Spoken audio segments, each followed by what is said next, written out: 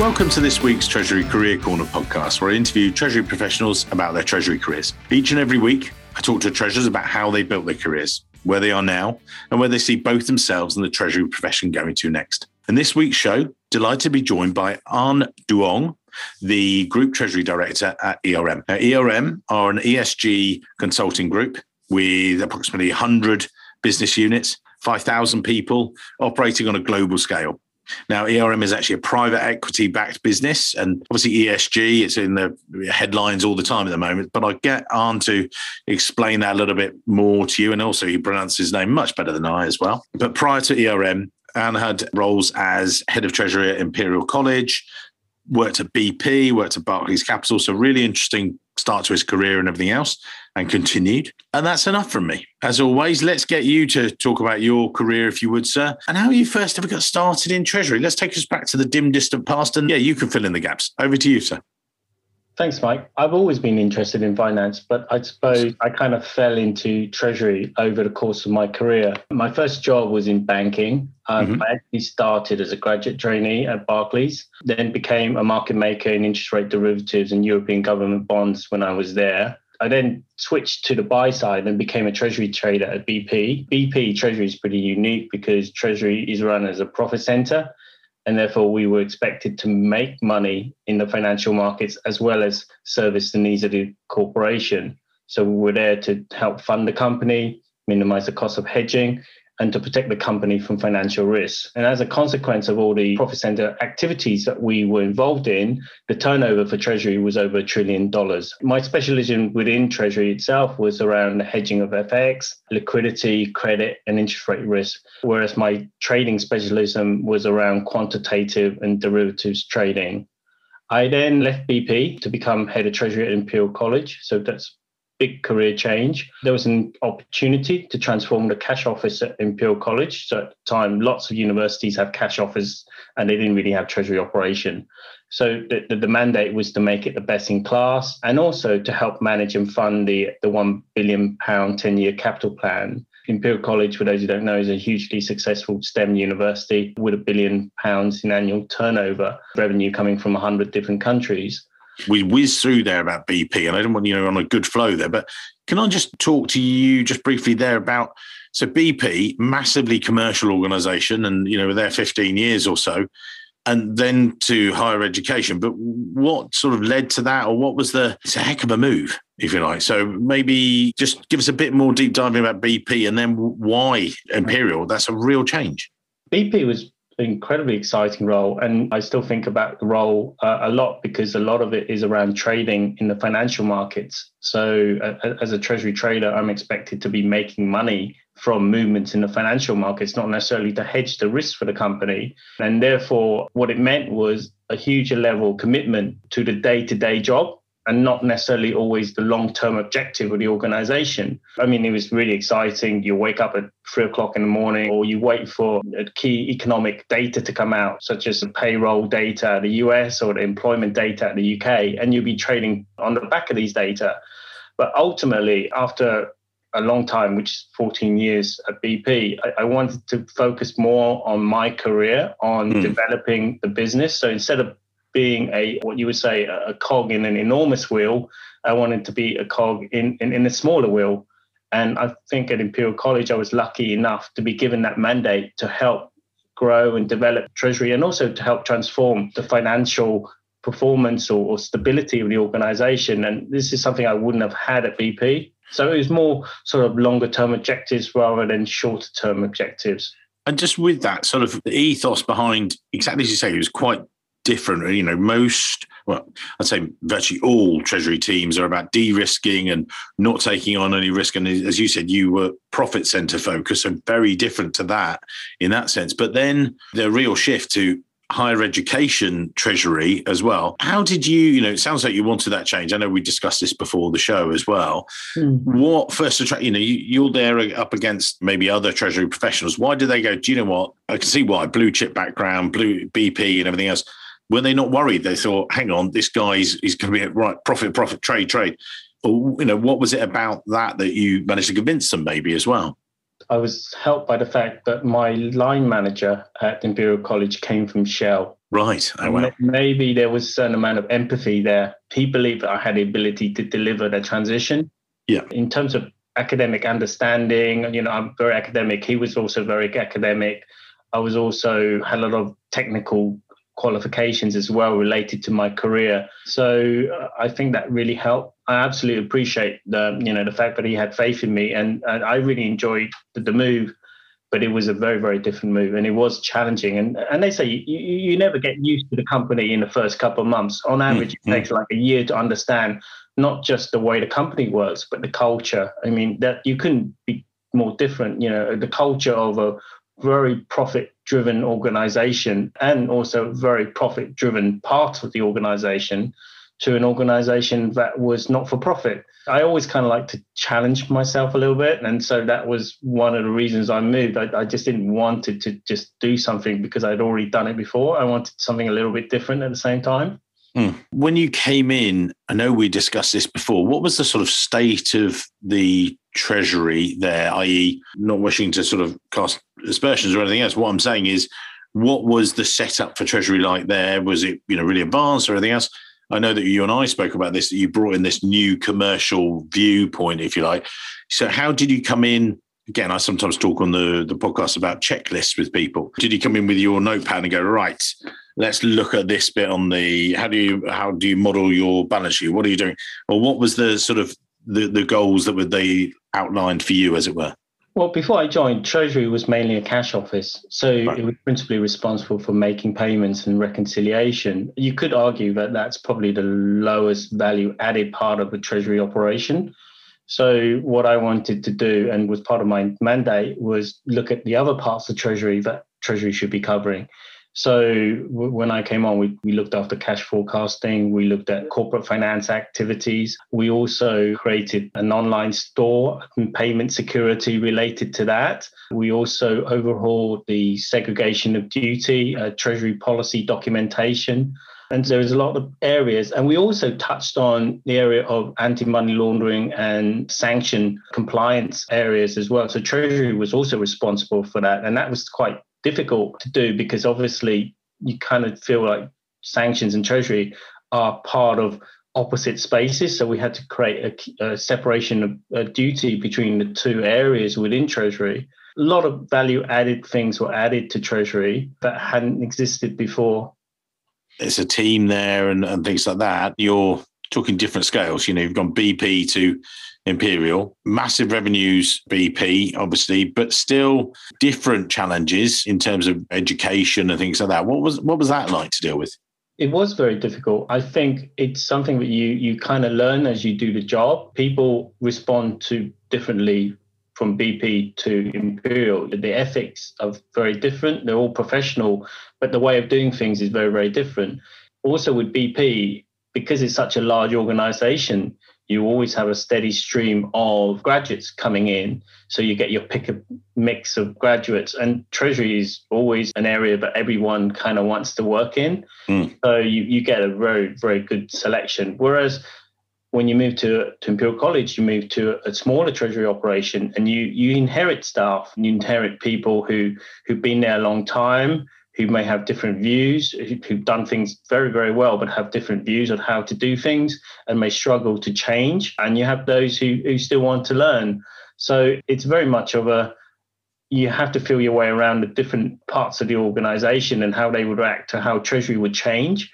And also you have to look after your team and to understand the needs of the staff, and to make sure that whatever their concerns or issues that they might have, you need to address them. Unfortunately, if some things don't work, you have to make the tough decision. But ideally, 99% of the time, you don't want to change things unless you can't resolve them. So it's having to work around the setup that you have. It's very, very different compared to when you're at BP. I wouldn't say it's ruthless at all, but it's for a commercial organization, it's going to be very different to a non-profit organization. So you were there for sort of 4 years or so, and then the move to ERM. So yeah, it is a catchphrase at the moment, ESG and everything else, but you guys, this is what you do. This is exactly where your sweet spot, again, without being a complete pitch fest for you guys, but carry on. Maybe you could explain your role as Treasury Director there at ERM and what you do and worldly view and stuff. So over to you, sir. So ERM Treasury is very much like, I would say BP Treasury, but smaller, which invariably means that you're going to have to do a lot of the roles yourself. You can't rely on different areas to support you. So Treasury at ERM includes managing cash management, typical Treasury function.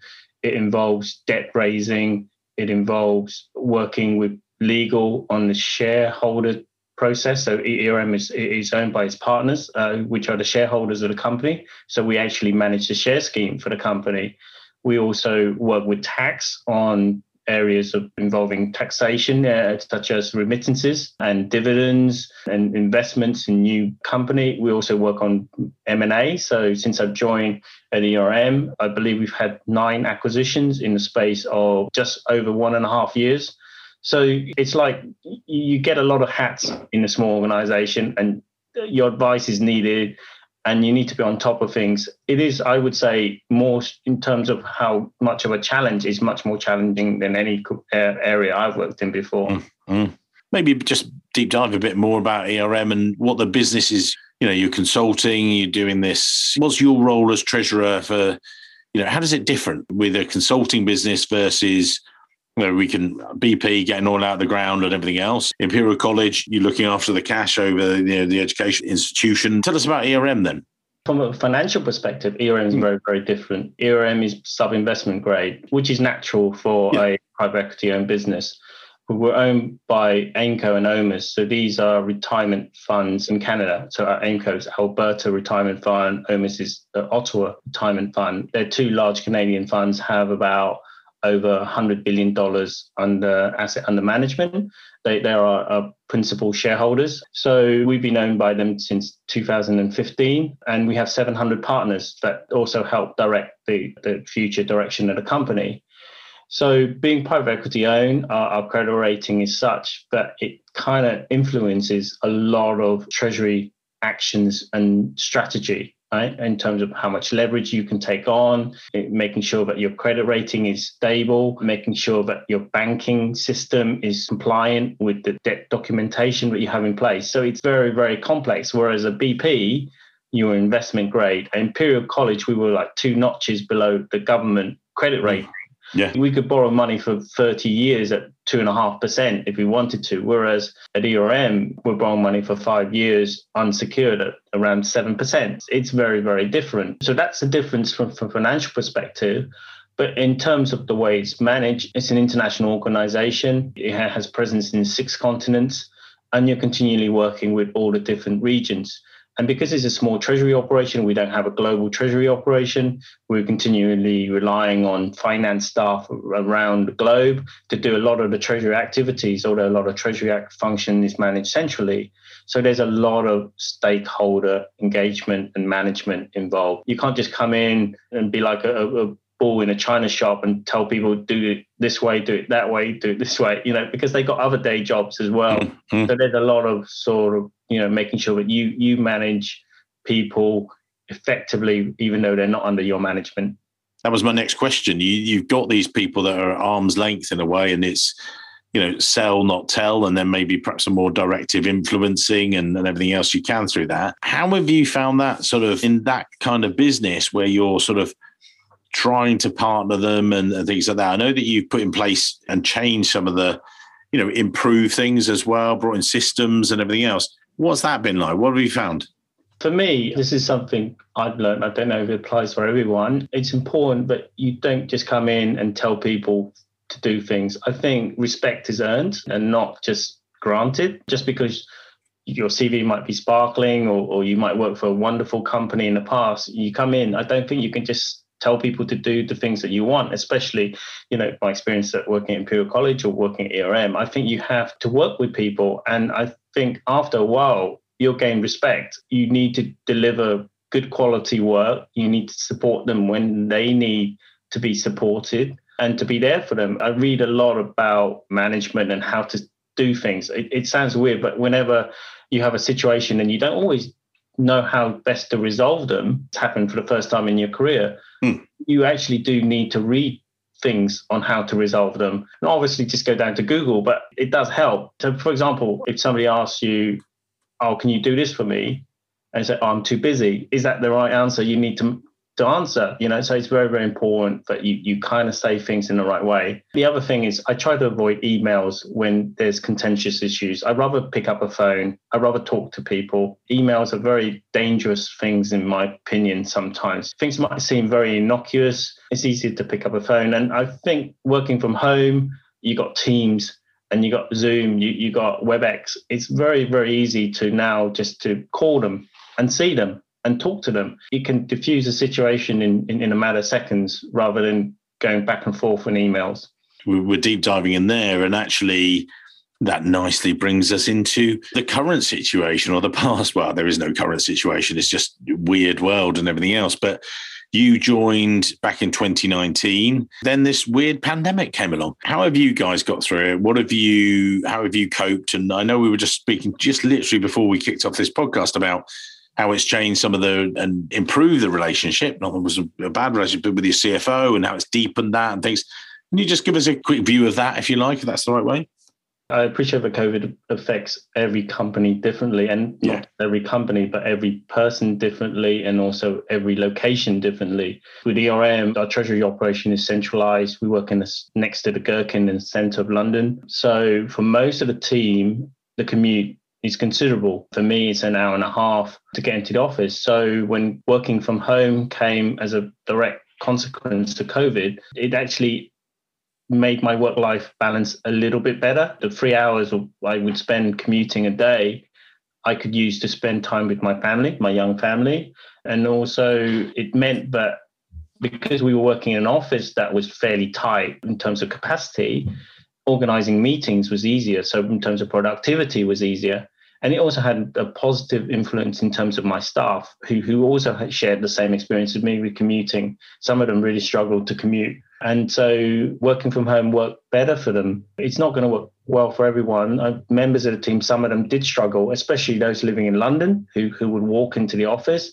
And they were the young team members who had flats in London. So in terms of operational impact, I think BP, because of the way that we were set up, we always had laptops. We could work fairly well. Initially, there was concern about security and things like getting signatures, but we'd already had processes in place that overcome those problems. So from an operational perspective, it worked well, and it actually worked a lot better than I thought it would do. Meeting up with banks, it wasn't really a loss. We just speak to them on Zoom. We miss a couple of lunches here or there, but that's not something to be desperately upset about. The big impact is on the staff, and we found that on average, my team were happier working from home, which is nice. And I suppose that has ramifications going forward, because people are going to be expecting certain things that you might need to deliver if you want certain type of employees, right? What do you mean by that? If you're looking to recruit young members, then some of them may not want to live in London, but then they don't want to live far out because of the commute, right? So London is still expensive. Rent is still very expensive. So they might prefer to live at home. You might lose out on junior members of staff. For more senior members of staff, are you just going to consider people who can commute every day, or are you just you're going to widen that net out? And then you look at the job space, a lot of job space have a dedicated sentence of saying you'll work 2 days a week in the office or 1 day, because it's now become a selling point for a lot of companies now, I can imagine, right? If you're looking to recruit, you don't want to shut down your list of good candidates because you're unwilling to change with the times, I suppose. Yeah, it's a real flip side actually one of my friends rather than one of my clients. My employment lawyers, they're based in Guildford in Surrey, and I live not far from them and everything else. So I was chatting to him recently. We were going through some stuff, and actually we got into his recruitment policy, and he said, well, Mike, it's actually backfired on them a little bit, because the big thing for them was they're basically a city name, employment lawyers. I won't name check them on this, but the big thing for them was saying that, hey, we're in Guildford. You don't have to travel up to the city every day. You don't have to be in London, and come to Guildford and do this. And you could be half an hour, on the train in there and stuff like that. That's in the bin. that's gone. That sales point, they were saying, oh yeah, come to us. Now they're going, well, so what? I could be in he said there's a couple of people they know they were looking at who are based in Newcastle, and they're saying, well, yeah, but you don't require us to come in. Well, nobody else does anymore either. We can do virtually all of the work we need to, bar the occasional bit. So there's hang on, does that mean we now have to pay London prices or London salaries, even though there was not a massive difference in Guildford, but are you finding that you're seeing that a lot more? And do you think that'll be a thing in the future? You're just talking about it there. I think that's definitely the case. I think you need to be open-minded about these things. For Treasury, if you asked me a year and a half ago, would Treasury work from home effectively? I'd probably be one of the cynics and say no. But I've changed. I've changed, turned around 180 degrees and firmly believe that you can run an effective Treasury operation from home. I like to come in the office. I will always like to meet banks and lenders in person and to make sure that I can manage my team well. But I believe you've got to be flexible. Is it permanent? I'd probably say with technology, it is permanent. So I think you've got to move a little bit with the times rather than say, no, definitely got to come into the office. And ultimately, I think it should save costs for the firm as well, give people a better work-life balance.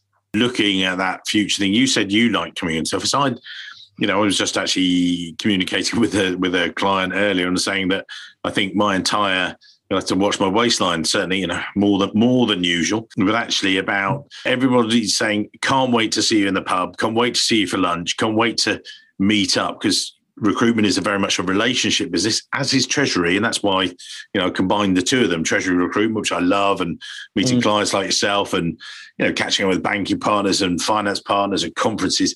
Why is that important, do you think, that face-to-face? Because surely you can do it all over Zoom. From your perspective as a treasurer and a corporate treasury professional, how would you say that sort of stacks up? I think it's really important. I know that you can ask me a question on what sort of skills and attributes you need as a treasurer or somebody working in Treasury. You need to have fairly good relationship management. And why is it important? Because you need to get on well with your bankers. You need to get on well with your lawyers and the accountants. There's no better way of getting on with them than face-to-face interaction. I suppose the problem with interaction with teams and offices rather than outside in a pub, I'm not advocating drinking or anything like that. Well, I am. Don't worry. You don't have to. You're the treasurer. That's fine. I am advocating drinking. I love having drinks with my clients. And I'm not saying, to excess, because that has happened. But I'm saying, I do like to have a beer with my clients because it's a nice way of decompressing and talking to them. Drinking responsibly, but that's what we're both advocating. So we'll do that bit of it. But exactly right. Carry on, sir. It's just you don't necessarily want to talk about work in a working sort of relationship. It's about more than that. There are some finance disciplines where it's all work. Whereas actually Treasury, I think, is wider as well, economic terms as well. You touches on so many different things about, what do you think about the economy in the US? How's that going to knock on in Europe? And, how's Brexit? It's so encompassing. That's why I found it very engaging all that time. Also, everyone is human, right? Nobody's going to say, I'm going to devote X amount of time to company A, X amount of company time to company B and company C. People are just going to say, oh, I like this guy. I get on well with him. I'm going to help resolve his problem. Or he comes back at me and says, look, you've done a terrible job. I'm not going to get totally upset about it because I kind of respect him because I know him as a person. I try to do the best job I can for him. And I think with Treasury, more so than ever, you are reliant on your vendors, your lenders and your bankers, right? And so it's important to maintain that strong relationship. And by the time this podcast comes out, I'll have published this latest article, which, again, I was in discussion with the ACT and they said, where did I see the future exactly as we just touched on there? Before we look to the future, let's look at the present sort of thing and where it's done. I think this blended, I talked to a good friend, treasurer today, and one of the things he said was, he's cut out this 2-hour each way commute, so 4 hours. He said the worst bit is he now works for an extra hour, 6 hours a day. I'm like, really? He said, I'm having to make sure I try and go out for a walk at lunchtime and try where I can because it's just bled over. And I said that's one of the things that another treasurer I talked to, he said, he didn't necessarily enjoy his hour and a half commute in the evening. It was a bit of a schlep to get back out to Kent. But he said, you know what? I did like the hour on Netflix. And that was his time where he decompressed before he saw his wife and kids and everything else. That was the time. So by the time you got home, he's like, oh, all right, okay, I'm into home mode sort of thing. That doesn't happen so much now. And I think that's a transition for people as well. Yeah, absolutely. I must admit, that's one thing I have not been able to do is to segregate working from home and also, spending time with my families from home as effectively as I would have done when I was working in the office. I suppose the difference now is that I'm around my children, and I think it still is a nice sort of pleasure to have. In terms of level work, I agree with your previous interviewee. I do probably say I work a little bit more, but that's also a function of the crisis that we live in today, right? With the pandemic. But it's definitely, I'm working a little bit more. But on the flip side, I've found 3 hours I never had before, which is nice. Just on that, we talked about the deepening of the relationship with yourself and the CFO, and you said that it's actually opened up more things for you, that you're having a much more regular FaceTime because you've had to as a treasurer. So that's more positive for Treasury and for yourself, would you say, as well? I'm incredibly lucky that I spend a lot more time with the CFO, senior management. There's a daily interaction that happens. So a lot of projects that may not have involved Treasury, which now involves Treasury, I can often volunteer to say, look, this is our area. I don't want anyone else doing this. I believe we're in a place to do the best job we can for the firm. So that's happened. That's really helped. Obviously, the challenge is for more my junior members of staff, because for them, they need visibility. They need the human interaction. So we try our best to make sure that they do get the human interaction, because, you're missing out on meeting in the coffee area and having a coffee with random people you'd never meet normally. Yeah. You don't just call a random person up in your phone on Teams and say, hi, how are you doing? Yeah, like, really? So I think that really helps. I know some societies don't rely on banter or just general chit chat, but I do think it helps to have a general chat and just be more relaxed when you talk without having to talk about work all the time. I think it really breaks the ice. You have a fascinating personal background as well, and it's certainly affected the way that you are and your approach to Treasury and grabbing every opportunity and everything else. Can you perhaps, again, for the listeners, and this is a story we've pre-touched on before, everyone say, oh, Mike, prying into his personal life. No, I think it's incredibly, your backstory is just uplifting. So, again, over to you, sir. When I was young, I'm Vietnamese. So when I was young, my parents put me and my sister on a boat. So we were actually a refugee. At the time, we were called boat person. So it's no different from the Syrian refugees you hear now. I was about 6 years old at the time, just me and my sister, who was around 13 years old. We were on a boat and we got rescued by a British merchant ship in the Gulf of Thailand. And that's how we ended up coming to the UK. So when we got here, we were on our own for a few months. And then my dad came over on another boat, also a refugee, a boat person, with my sister. And then a few months later, my mum came over. So we were very much refugees. I suppose, has that had an impact on the way I view life? I like to think it's had a positive impact, because it means that I don't take everything for granted. And when I have downsides, I feel like I can get over them better, because I've had big downsides when I was young. Like you don't have your parents, you don't have food on a boat. So it kind of puts everything in perspective, right? And it's all relativity a lot of times. And in this day and age, it's quite common to compare ourselves with the Instagrammers who's got holidays in nice far off countries and everything, and think that you haven't done much with your life or you haven't achieved much. You kind of feel like, well, from the people I left behind and the background I left behind, got so much more opportunities. So I'm kind of grateful for that. You've shown exactly that development and things. I think it was really enlightening when we talked about it before the show. And I was just like, wow, just how you're taking it and get the most out of it. And that's just incredible. And then when you're coaching people and you've got that, whether you've got that in the back of the mind or anything else, where do you see the sort of development for Treasury? What are you seeing as the future development of Treasury?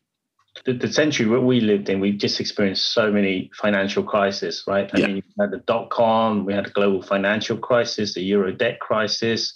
We've also had the pandemic. So Treasury is continually changing because of all these crises. It's moving more and more as a valid added operation. It's also there to protect the firm. And so I see Treasury as becoming increasingly important. In the past, it may not have been, 2 decades ago, it would have been more about let's make the payments, let's reconcile the payments. But I've been fortunate to work in a bank, and I've been working at BP, where Treasury's always been professional. But I do see as a wider change within the industry, Treasury will become more and more important, well chosen and defined career in its own right. So that's the way it's moving. Now, in terms of my team and my staff, I see that, again, it's becoming more professional. I think people are taking a lot more seriously the Treasury qualifications, and no longer are we like, oh, he's got an accountancy degree, he'll make a Treasury person. I think you now need a Treasury background, unless you're a graduate trainee. You do need certain graduate Treasury qualifications, and we're helped by the fact that we are supported by the ACT organization, and I think they do a great job of promoting Treasury and promoting the education required around Treasury. I'm hoping to help them as well, so I've kind of volunteered to help them, but currently because of COVID, I'm not doing a lot, but hoping to just sort of like engage universities on Treasury as a career option for students and undergraduates. Fantastic. Yeah, I spoke on, did an ACT panel this week for the Future Leaders group, and really, really enjoyable actually. It was sort of, really interesting questions coming from the audience, a variety of audience, but, a lot of it was particularly focused on guys and girls at the earlier stages of their careers and sort of just gradually developing. So it was good to give more information and coaching there sort of thing. Yeah. Just with that sort of, you're talking there about Treasury coming into the limelight, if you like, but do you think that the spotlight will move away maybe from Treasury now the crisis is passing, moving on a little bit, and everything was liquidity and talk about, but now actually, we had this back in 2008, liquidity crisis, and then I asked the question then, 12 years ago, was the spotlight going to move away from Treasury, and what did people need to do to keep a focus on it and, front of mind? Do you see it sort of diminishing, or what do you think Treasury professionals need to do, whatever levels, to keep their seat at the table? What do you think they should be doing? Undoubtedly, the spotlight will move a little bit away from Treasury, but it will move to a different part of Treasury. So I think it's important to keep that spotlight shining, so to speak. Now it's all about having cash and liquidity, but in future it may be to do with funding and cash management and KYC, sanctions, optimal capital structure. All these things are incredibly important for the business. So if you're a treasurer or working within Treasury team, you can stop that spotlight from shining somewhere else. You need to understand what Treasury can do for the organization. Not everything will naturally come to Treasury unless you ask for it to come to Treasury. So I think it's important to speak to senior management, to speak to people involved in making financial decisions, to say, look, we believe that this area really belongs to Treasury. We believe that nobody does a better job than Treasury does. Things like cash forecasting. A lot of businesses don't use Treasury for cash forecasting. They use the accounting method for cash forecasting, right? I mean, you need to basically bring them to Treasury, and to make the change worthwhile for the business. So you need to market that change. I don't think it would disappear. It would just shine in a different area. Very interesting, sir. I think there'll be some people are thinking about that, and we'll put your LinkedIn details in the show notes so that people can connect to you if you think it's right to have in your network and their network and everything else. Looking at the future, what are the tips that you would give to people, top 2 or 3, whatever levels they might be, they're looking at your background because they've gone, hang on, this guy made the move from banking through BP, through higher education, through, to ERM. Brilliant, amazing variety there. And some people stay in one company 20 years still, which does happen and things like that. What tips would you maybe give, whether that's around industry or Treasury, or what are the key things that you would summarize really?